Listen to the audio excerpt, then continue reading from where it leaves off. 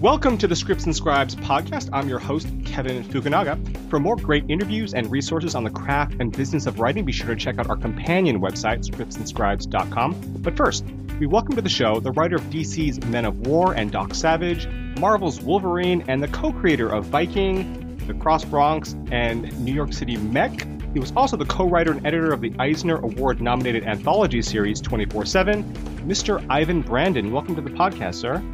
Hi, thanks for having me. Yeah, thanks for joining us. Now, I guess I would love to talk about how you got your start writing comic books. Every writer has such a different story. I believe James Hudnall started as like a marketing intern in their office. I think Vince Hernandez started in a similar way, just working in the office over at Top Cow. James Asmus was a playwright, apparently, and invited a bunch of Marvel editors to a play he wrote, and they liked it. So how did you get your start? Yeah, my start was a little strange. I mean, everybody certainly is, and we used to have a joke that breaking into comics is like breaking out of prison, and that no one's really able to take the same route twice. But in my case, I'd been writing more on the prose end for some time. And I had, a number of friends that I had an interest in comics since I was a kid. Mm-hmm. But in my sort of late teens, early, late high school, early college type years, it's really sort of hard to, both financially and in terms of competing interests versus, say, women. A little harder for me to focus at that point on comics, so I'd lapsed somewhat. But I had some friends working in the business. I'd done a little bit unprofessionally in terms of like scripting, and I'd studied some when I was a kid. One of my teachers when I was much younger was David Mazzucchelli, who was a pretty phenomenal resource. Absolutely. In terms of just trying to sort of understand how to express just storytelling as a whole. But yeah, I'd had some friends that were in the business and people who were familiar with my prose and I'd gotten a lot of encouragement to sort of try my hand, and people would send me samples of things so that I was reading quite a bit in terms of scripts, like behind the scenes stuff that people wouldn't typically see, so that I could get a sense of, just sort of how there's no real true format for. I mean, there are definitely a lot of similarities in comics screenwriting or script writing, mm-hmm. but there's no. It's not like screenwriting in that it's pretty much locked down to a format. People take liberties, and really, it's important that people get across the information to the art and the rest of the creative team, and beyond that, the way you go about doing that. Isn't really that fixed. So, I read a lot of different things and a lot of different approaches, and I found it very. Like I said, I had always been into comic books, but I had found just the method of storytelling, once I played with it somewhat, to be really, really compelling and really, really sort of agile and freeing, and. I basically, at that time, was working for a .com, and I was making okay money, like a few people were, until the .com boom of that time sort of disintegrated. Right. But at that time, I just sort of had the freedom to sit and type away without the pressures of trying to get hired for it. Mm-hmm, mm-hmm. And so my first script I knocked out over a weekend, and then I just kept playing with the format and playing with different ways to tell stories, and then beyond that, to go through things that I'd started reading again at that point, and go through things that I thought were sort of handled, or not handled poorly, but just things that different pitfalls that I thought I was finding in other people's work things that I thought were um, more contained than they could be, or less that were taking advantage less of the medium Right. than they could. So for me, I mean, it became a lot about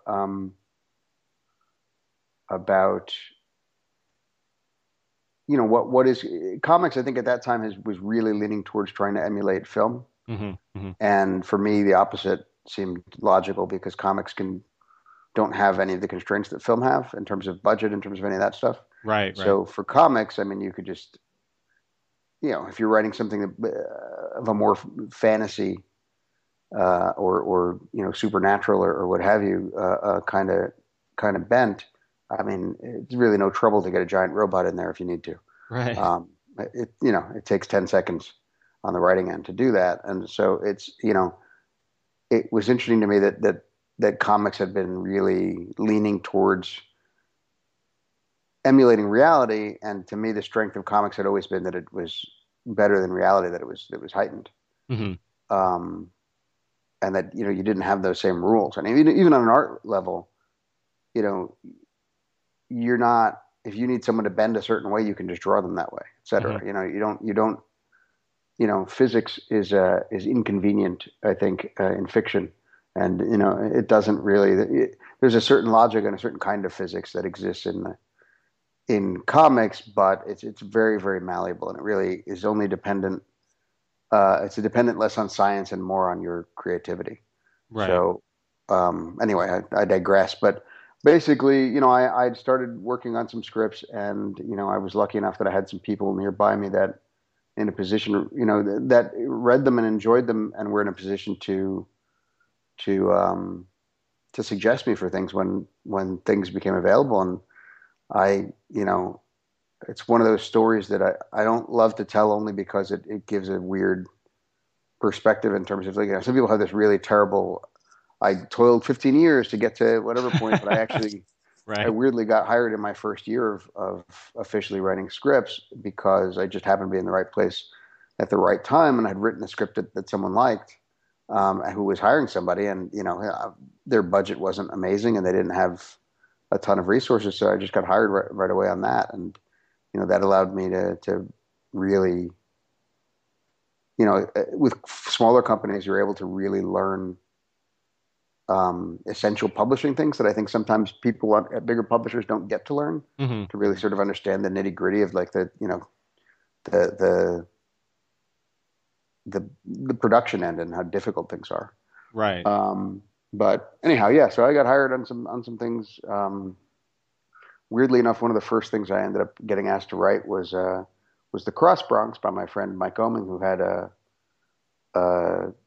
sort of a loose outline of what he wanted to do, and then I went and took that and made a script, and added characters, and obviously changed somewhat, and collaborated with him in terms of what that would be.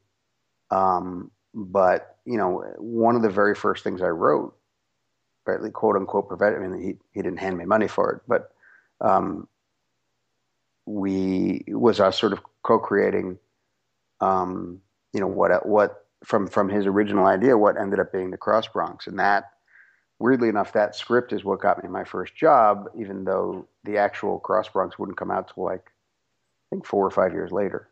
All right. And then also, weirdly enough, then the print version of that is what got me my first Marvel and DC work. Hmm.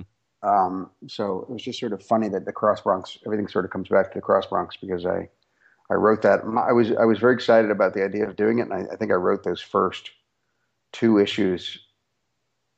I don't know if it was over a weekend. I was in LA at the time. I specifically remember, and I think it was a process of, like, you know a week where I just sat and just fleshed out, and developed the the official version of what the Cross Bronx would become, and yeah, and the scripts got me hired, and then later the books got me hired.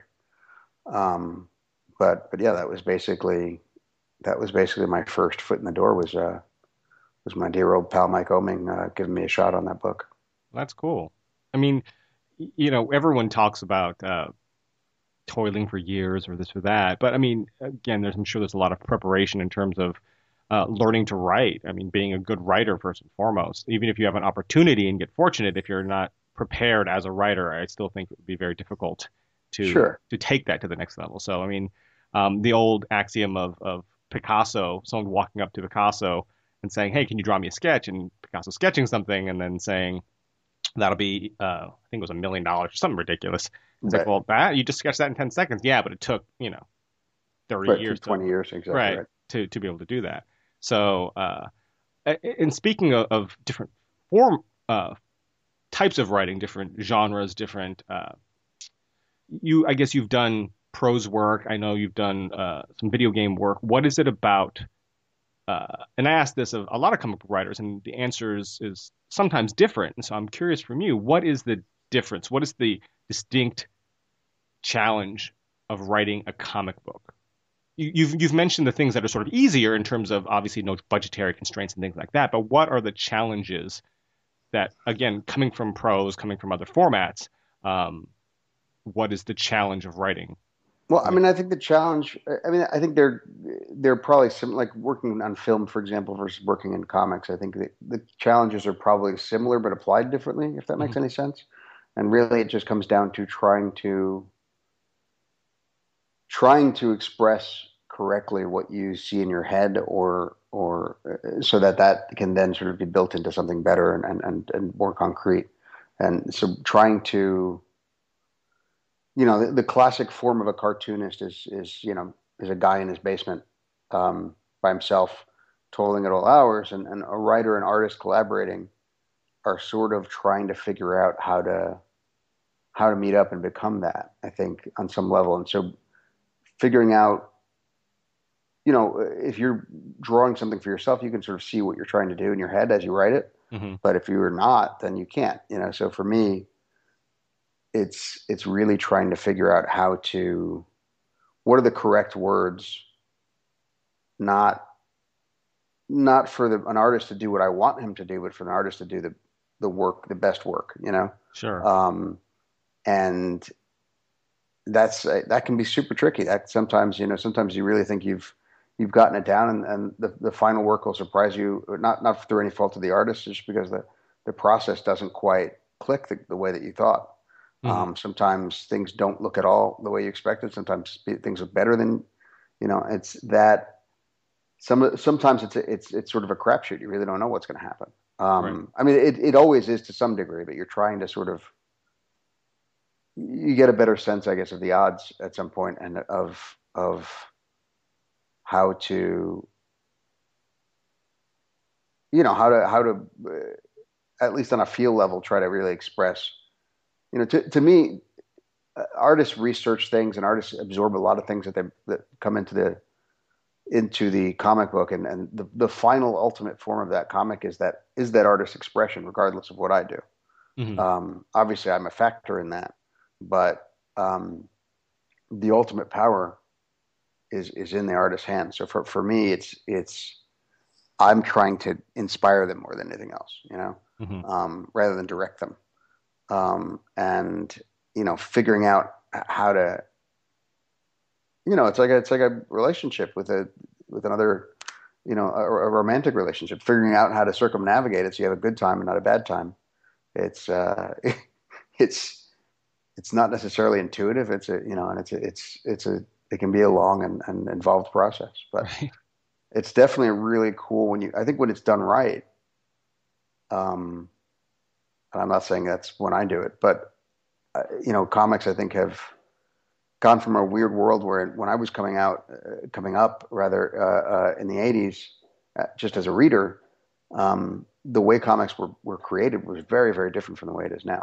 Hmm. You basically had these very loose plot ideas being uh, uh, expressed by the writer to the artist, and then the artist would basically do everything else and just present all the actions and all the visual dynamics of everything were on the art end, and then the writer would then write dialogue.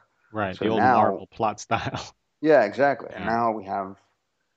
now we've gone to another extreme where sort of the writer is just blatantly telling the artist what to draw shot for shot. And I think we've missed a step there where we've sort of overshot. And I think for me, trying to figure out. I mean, that's been my most recent goal in the last 3 or 4 years is trying to figure out like what's that perfect balance point where it's a true collaboration where you're both bringing um, a significant part of it to the table rather than one person sort of being the captain, you know. Right.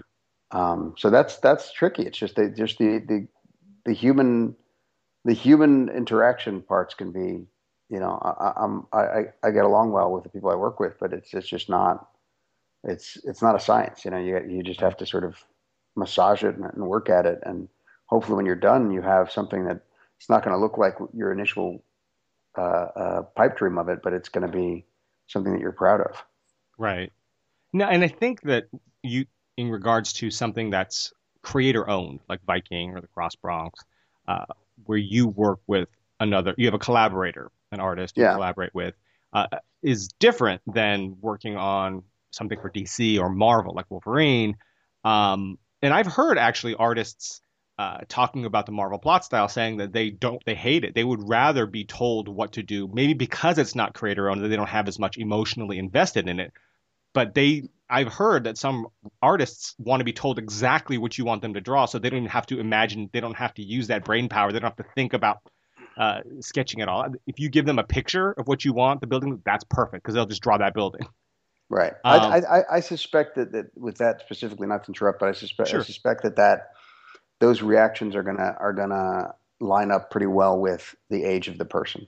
So I think people who came up in a different era, Right, right, those guys miss that, and basically, it sort of all comes down to control. And one person in the old days, the artist had more control, and in these days, the writer has more. So right. I think if you came up not having that control, Hmm. and then suddenly it's like thrown upon you, you know what I'm saying? If you were used to Yeah. just working full script, and suddenly you can't just from one day to the next work plot style. But likewise, a lot of those guys who came up through the 80s, working plot style suddenly would not be that anxious to have a full script and have people lay their beats out for them and give them camera directions and things that they've spent a lifetime honing. Right, right, So I think for me that usually breaks down. There's guys who have only worked plot style and that's what they know and that's they hate not working that way. And then there's right. people who came up later who only know the Marvel style. I'm sorry, the full script style, and are sort of turned off by the idea of they just don't have that skill set. Right. Absolutely. Now, you mentioned earlier that you were a fan of comics since you were a kid, as you know, were a lot of us. Mhm. What were some of the comics that you grew up reading and that were most influential to you in terms of your writing? My uh, it's it's really hard for me as a writer because I this may sound pretentious, but I don't the things that sort of inspire me in terms of my scripts end up being really weird stuff. I mean, it could be music, it could be something I ate. It's really Well, that's a it's really first. rare. That's Yeah, awesome. but it's really where my writing tends to be kind of emotionally driven, if that makes any sense. No, it does. And it so it's very rare that I'll see something within read a comic and have something that inspires me sort of in a one-to-one literal way. So I mean, a lot of the things, obviously, just like anyone, I grew up with a lot of Frank Miller. I Mhm. was a huge X-Men nerd throughout the 80s. I read Grendel. I mean, I read any number of different weird things. Grew. It's just a weird mixing bowl of just creative input. But I just have to I interrupt don't. really quickly and say that Sure. you're the first writer I've heard mention Gru, and I love Gru. Absolutely love Gru. Anyway, sorry. Yeah, I definitely read a ton of Groove. Yeah. I so yeah, it's really hard for me to I'm not a guy, I'm not the kind of person that dissects someone else's work and then tries to figure out how to use those tools. I tend to that that work maybe emotionally makes me feel a certain way. I might then take that into doing something else, but I I don't have. I tried to explain to someone the other day that it's like almost don't have enough control over my process. My writing brain doesn't work so literally, Hmm. and a lot of it is um, almost subconscious, Hmm. to where, I create a character and then I may spend an hour where the character just tells me what to do.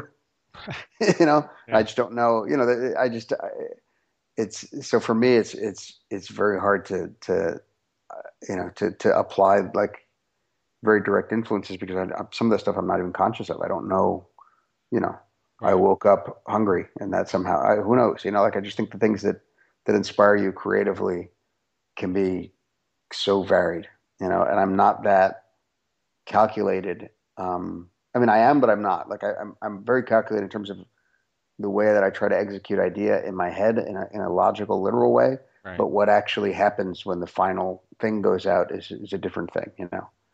And then at that point, different things take control, and different results come than your expectations or than your plans would have dictated. Right. The next Eisner Award-winning series by Ivan Brandon, Hunger, about a police detective who eats food and solves crimes. Well, I think isn't that sort of chew? I guess it's Yeah. sort of that. Um, But well, but no, it's weird. I just the kind of things that I think both as a reader and as a creative person, I try to like surprise is very important to me, and just mhm. hearing a kind of music that I'm not expecting, that sort of thing. So I think it's the same way with food. If someone just puts a couple weird things together that you hadn't expected, some sweet and savory thing that aren't supposed to go together, like that kind of stuff, I find very, you know, it may be a passive inspiration, but it's still there. No, I mean that's fantastic. And that's the great thing about writing is that so many different writers, everyone has a different uh, way, a different different inspirations, different things that inspire them, that influence their writing, whether it's other writing, whether it's movies, whether it's music. I've never heard food. That's a new one, but that's kind of cool. It could be anything. No, and I get that, and I think that's uh, a great way to sort of open your mind because you never know where the next great idea is going to come from. Um, Now, I wanted to ask you, actually, having written for a number of DC titles and being a lifelong New Yorker, what's your opinion of DC moving from New York to Burbank? Well, you know, I certainly understand the move, and it was something that's it's been predicted any number of times, and there was a chance it was going to happen even earlier. Right. Um, from a New Yorker perspective, not even as an employee of the company, Hmm. from a New Yorker perspective, it's a little sad. It's there is a history of a certain kind of business and a certain kind of publishing specifically existing and being grounded here in New York. And so and DC is the oldest existing uh, publishing company. So certainly for me, it's sad that they should move from where they started.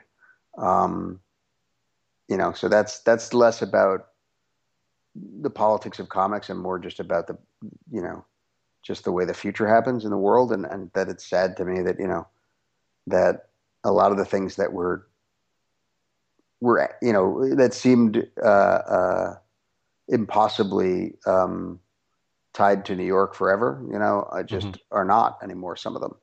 Right. So and that happens when companies go into and they diversify their businesses and they're dealing more with film or what have you, and it certainly makes a lot of logical sense. I'm very curious to see now. Um, a lot of the staff is obviously going to change Hmm. in that process, and has started changing already, and so that that's I'm sad for my friends who are going to have to maybe some of them change businesses, and some of them change where they live, and some of them not go. But also, I think this business thrives on a certain amount of flux. So, I'd like to think that when they get there, that'll kick off some sort of really, really great big, you know, uh, creative era of their history. Um, at this point, I'm just I'm an observer. Just I'm curious to see where it goes. Right. I I I hope it goes well for everyone, and I hope that if there's whatever changes have to happen, hopefully that they end up resulting in better things for for not just for the company as a whole, but for the people who work there and for the people who on a creative end and on the editorial end. Right. And talking about companies, Hmm. I wanted to talk to you a little bit about Offset Comics. Um, in terms of it's one thing to write comics for other companies, work for hire. It's another to actually do creator-owned work where you are responsible for a lot more of that process. Um, but creating your own comic book publishing company is a whole different ballgame. So I wanted to talk to you a little bit about what inspired it, what goes into it, what's going on with Offset, all that kind of stuff. So maybe you can just start off with a little bit with what inspired you to start Offset Comics. Well, I mean, I think for my part, I've been doing books and I'm still doing books with Image since like 2003, Hmm. and so I'm a huge uh, lover of that sort of level of freedom and of that the I had come up in a very weird, well, I mean, partially through my own fault of the kind of stuff that I was doing back then. I was very, very hands-on and sort of very meticulous about every step. I've literally done, barring drawing the books, I've done every other part of. I did coloring in the earlier stuff that we put out. I lettered all of our earliest stuff. I on a design level, like literally, we place our own UPC symbols when we hand them in. Um, so we're really we're really sort of devoted to the idea of what our vision is and trying to do the best that we can. And sometimes we're more or less successful depending. But so I have probably a, a broader range of understanding in terms of what it takes to get a book to print than a Hmm. lot of folks. Hmm. And so that's a plus. And then I'm not afraid to do to do I used to I managed restaurants for a little while, and at some point, it's like the dishwasher got sick, you had to wash dishes, and so that's Right. the analogy is like I'm not afraid to wash some dishes if I need to, and I know how to do it. Right. So that sort of helps, and I think once the market, not just for comics, but just fiction for entertainment in general has shifted so drastically in the last few years, and has a lot of the stuff that's been going on is sort of amorphous, and a lot of people that I work with or talk to on the comic side and on Hollywood, et cetera, side, they don't really still know what entertainment's going to be in a couple of years. Hmm. And I think everybody's sort of following along the way that they think things are supposed to be, or what their best version of it is. But I think people know that, like I have friends in Hollywood that are figuring out, do I develop a 2-minute show? Do I develop a 5-minute show, et cetera? And they Right. just don't know what, with the web and with all that stuff, they don't know exactly what form things are going to take. So for me, the main inspiration was, you know, trying to be part of defining that somewhat, I guess, and really taking advantage of the fact that as the landscape shifts in terms of everything's sort of been etched in stone in terms of who produces content and who buys it from whom. And that a lot of that stuff has really, really changed. And a lot of that stuff, once you have just random guy in Uruguay made a video that, that that 10 million people watch, the idea of how video is reaches people changes. Right. And so offset for me is, I feel like there are different ways to do a lot of things, not necessarily better ways, but just I feel like there's a lot more, um,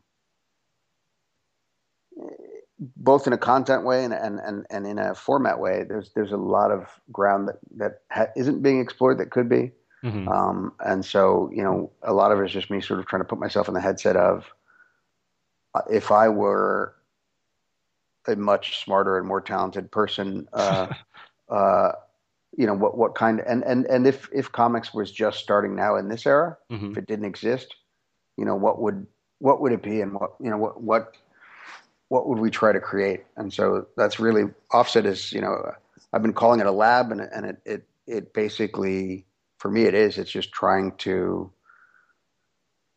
test different ways and different kinds of stories to tell, and just trying to take advantage of some of the freedom um, that that exists in this quote unquote modern world, and also to take advantage of, you work at Marvel and DC for however long, and at Image, and there's a certain kind of agility that comes with that, from a production level, that a lot of mediums don't have. You Hmm. know, TV and film and video games cannot really produce content as regularly and as quickly as comics does. And I feel like that's a larger value, I think, than people give it credit for. Hmm. Um, and so a lot of that is me playing with, I can, if I create content at the speed that usually it's created, now even, you can react to things very, very quickly, and you can sort of turn on a dime, and evolve with the landscape and with the audience. Hmm. Um, and so, for me, it's about taking that speed that comics has in terms of its ability to produce content, and applying that speed in more interesting ways than just trying to get more books out, if that makes any sense. Right. No, it does. I remember seeing a documentary. I don't remember what it was called. It was like 3 days in South Park or something like that. And basically, it was a documentary where they followed uh, Matt and Trey, the Oh yeah, yeah, South Park guys. that's a great. I love that documentary. And I think that's the brilliant thing about South Park. I mean, their animation's crude, but it allows them to be able to produce an episode. I mean, writing and animating and recording and post and everything in a little like a week. And Yeah, so because of that, they're able to do things in such a timely fashion that when news happens, when anything happens in the world, they can immediately jump on it. And a week later, there's an episode dealing with that. I mean, there's no other sort of fiction, creative, narrative medium that can do that other than what you're saying is art, is comics, is comic strips, comic books, things like that. So I think that that's fantastic. I mean, I know the printing process can take a while, but with digital outlets and stuff now, I mean, it can be put up once you've yeah, but completed you'd it be right away. you'd be surprised, man. We put out stuff sometimes, and people don't know this stuff, but Hmm. sometimes in a pinch, I've seen books turned around in a couple weeks, which means, like, the your files are being, your story is finished, is a few weeks before the book is in somebody's hands. So That's I amazing. think it's not, again, people don't make a big deal of that stuff, and it's not the focus of the content, but it exists, and Sure, it's usually, absolutely. in that case, it's done to fix a hole in the publishing schedule, or some other book that's fallen off, or whatever it is. Hmm. But to me, like you said, in terms of South Park, there's other things that you can do with that, with the ability to turn a book around in a couple of weeks. Hmm. Which, I'm not saying all the Offset books are going to turn around in a couple of weeks. I'm just saying that having that skill set, just as an organism, I think that's, it's pretty interesting, and it's something that I want to explore. Is just, what else can you do with this, with this strength and with this agility. Right. Now, what's going on with Offset? What's the goal of Offset? What projects do you have in the works that you can talk about? I'm sure. Yeah, I'm going to be somewhat vague. I'll tell you, Yeah.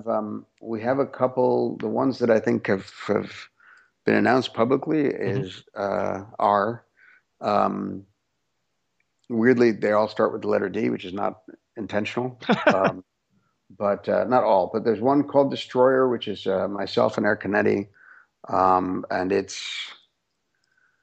um, it's just a very, very, very large scope science fiction story. Hmm. Um, uh, the closest, the sort of spiritual godfather or godmother of that would probably be Akira. Oh, wow. And it's something we're working on. That one's coming very slowly. Eric and I both have a lot on our plate, and Eric, especially, is always juggling quite a bunch of things, and he doesn't. Comics is not his full time place to work, Hmm. so so that one's taking its time. We're also doing a book called a story called Doom Cannon, which Doom Cannon is Doom Cannon is uh, Doom Cannon is about a team that sort of runs a battle robot, but it's when your team isn't necessarily uh,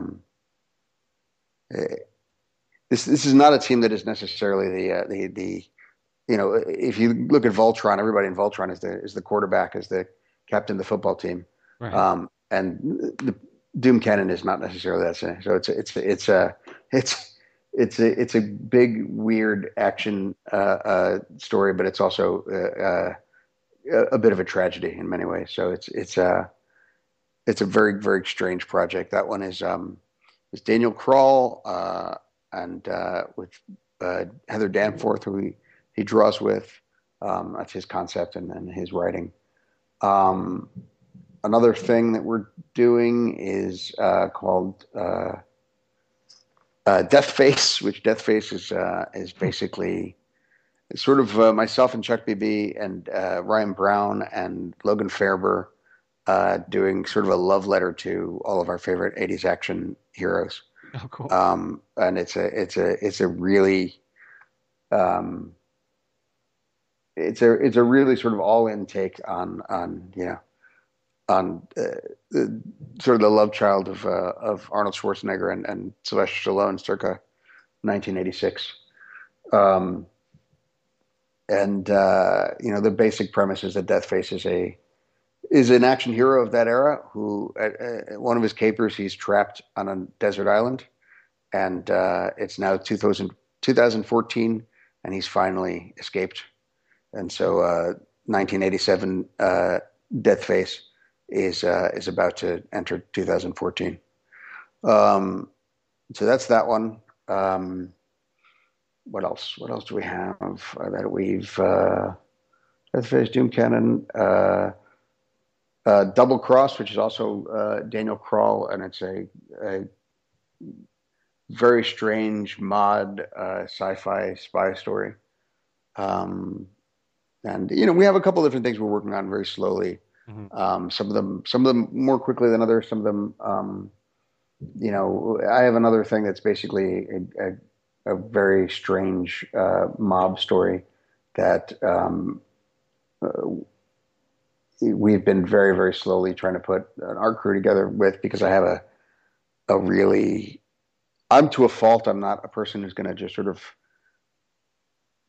hire the person that is just the best person that happens to be available. I'll just sort of wait out the perfect perception in my head of what the team is going to be. So that one I've had such a weird, deliberate idea of what that is that we've been going through the process of finding the right art collaborator on that for a few months now. So this is basically going to be the main year right now. We're on a business level and on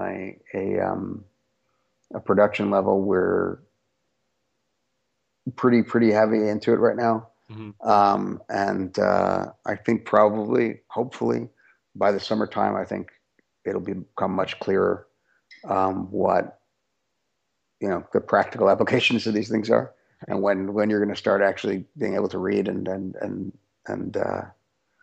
see these things in action. Cool. What one thing I wanted to ask, being a creator as well as being now, a publisher technically, um, what is your take on digital comics? For me, I still think that the actual printed comics are, obviously that's they're comic book collectors. You don't collect digital files and things like that. And I have friends who own comic book stores, so I'm sort of on the fence about it. But obviously it's technology, it's coming. I mean, Amazon just bought Comixology, so it's Sure. not going anywhere. What's your take on that as both a fan slash creator and on the other hand, a publisher on a business sense? Well, I mean, I still think it sort of goes back to what we were talking about with DC moving, et cetera. I mean, the world changes, and I Hmm. think it's not.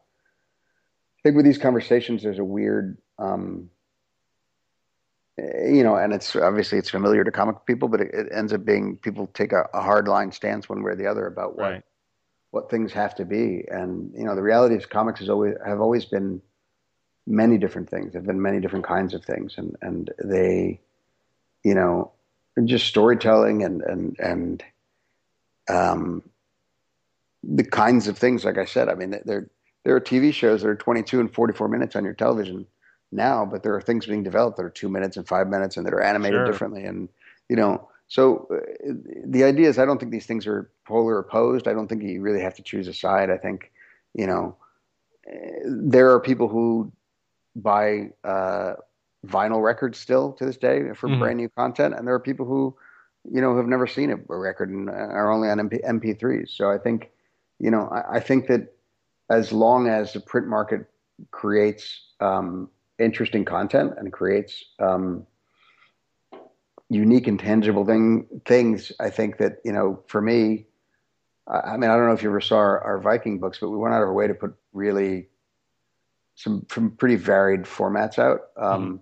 And a lot of that is to me, some of the logical evolution, I think, of print is going to be sort of what vinyl did, which is, if it's the object itself becomes less disposable.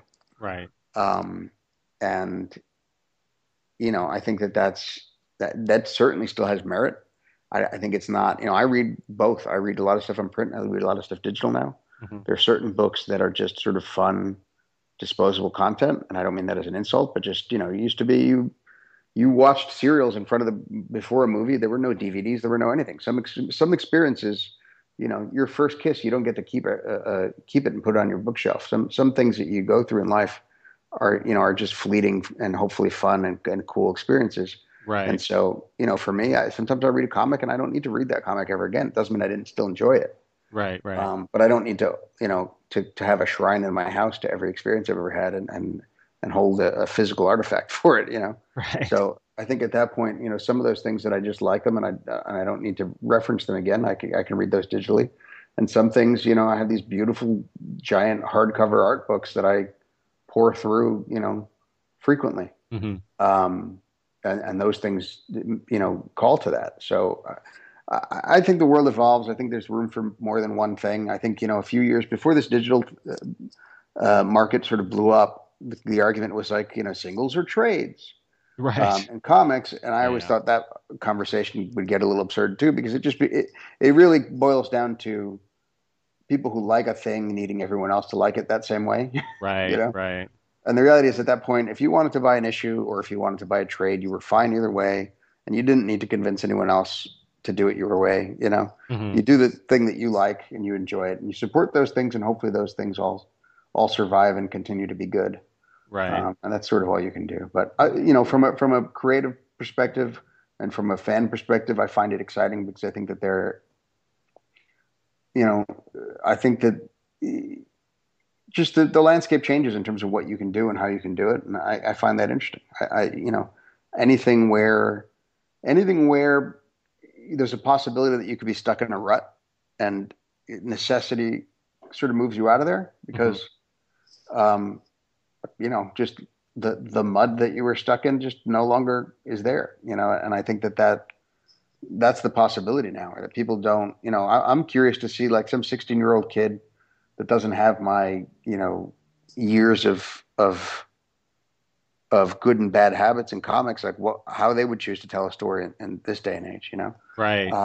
That stuff to me is interesting, and that's because, and like I said, I react to those things very emotionally, like the things I read, and hopefully also the things I write. And so for me, from an emotional level, this is super exciting because this is people who can can express themselves, pretty simply and pretty democratically, um, without having to go through some of the hoops they would have to go through in the past to get read. I mean, there are guys out there with millions of readers who, never been published in a comic shop, never had a meeting with an editor at a major publisher. Um, and that's just creatively, that to me is really, really, really cool and really interesting. Right. Well, the internet certainly has democratized a lot of entertainment and media. Yeah, I absolutely agree. And I think that that's, people lament that, a lot of that content isn't very good, but a lot of content in the print world isn't very good. Touche. Good stuff is good stuff. And the more chances to find it and the more varied and interesting ways to produce it, to me, I can't see a downside to that. Right, right. We're running short on time. That's a great way to sort of wind up. But I do have rapid fire. I don't know if you've heard our rapid fire questions, but they're just a few quick uh, questions that are just kind of fun. So if you're ready, I am. better villain, Ivan Vanko, Whiplash, or Ivan Drago from Rocky Four? Oh, I'm going to go with Ivan Drago I just must because break he's you. perfectly ridiculous. Yeah. Better superhero portrayal, The Crow, played by Brandon Lee, or Superman, played by Brandon Routh? Oh, uh, ha. I'm going to give that one to Brandon Lee. Excellent. Better Viking, Travis Fimmel as Ragnar from History Channel's Vikings, or Ernest Borgnine as Ragnar from the 1958 UA film The Vikings? I haven't seen the History Channel's Vikings, but I'm going to go with Ernest Borgnine against almost anyone in almost any context. Excellent. I haven't seen the 1958 film The Vikings, but I do like Ernest Borgnine a lot. Although, if you haven't seen, although as a co-creator of Viking, I can't believe you haven't seen History Channel's Vikings because it is fantastic. It's a great show. Yeah, I haven't seen. It's really it's sometimes absorbing a lot of the content of the kind of things that you're already making can sort of Yeah, gum up the works a I, little bit. I So can see sometimes I that. avoid things consciously. I gotcha. And But lastly, I'm sure I'll get around to it. favorite hot dog, Gray's Papaya or Papaya King? Oh boy. See, the correct answer is Papaya King, but I'm going to go with Gray's because I just happened to spend a lot of time when I was a kid near the recently closed down shop Ah, on Eighth Street. yeah. So, when you're a kid, you just think the place that you like is the original, and it turns out that that was definitely not true, and that Gray's is not the original, and Papaya King is the correct answer, but that Gray's Papaya held a lot of my childhood, and it will always be very close to my heart, even though I believe they have since torn it down. So for the cultural revolutionary, he still has some childhood traditions. Gray's Papaya. Yeah, I love that. And do you have any last thoughts or advice for aspiring comic writers? my advice is always kind of the same, and it's just, I think, especially in comics, there's a danger of people liking the things they like and then trying to figure out how to make exactly those things. And uh, I think if you're going into the business to be whoever, Warren Ellis, there's Hmm. already a guy doing that. Right. He's going to be paid better than you are. And he's pretty good Um, at it. yeah, I would leave that to him. And I think every almost everything, this goes back to when I said being inspired by food or for anything, whatever Right. you're doing, being a writer, musician, uh, I think anything is better served by you trying to do something that only you can do and trying to keep unique to your own skills and to your own voice. And the more voices we can have out there, I think that's the better thing rather than just trying to sort of write the unwritten issue of your favorite run of the Flash. Um, I, you know, I think trying to be unique, you can't get fired if you're the only guy doing what you do. Right. So that's always my advice is just try to figure out what you bring to the table that other people don't. You know, Yeah. Very cool. Great talking to you, Ivan. I appreciate you coming on the show. perfect, my Um, pleasure. you can follow Ivan on Twitter at Ivan Brandon and check out his website, ivanbrandon.com. And for the latest info on Offset Comics, you can go to their website, offsetcomics.com. And of course, you can find us on Twitter at ScriptScribes. There's no and in the middle there, just at ScriptScribes. And on Facebook, Facebook /Script and Scribes. Thanks for listening.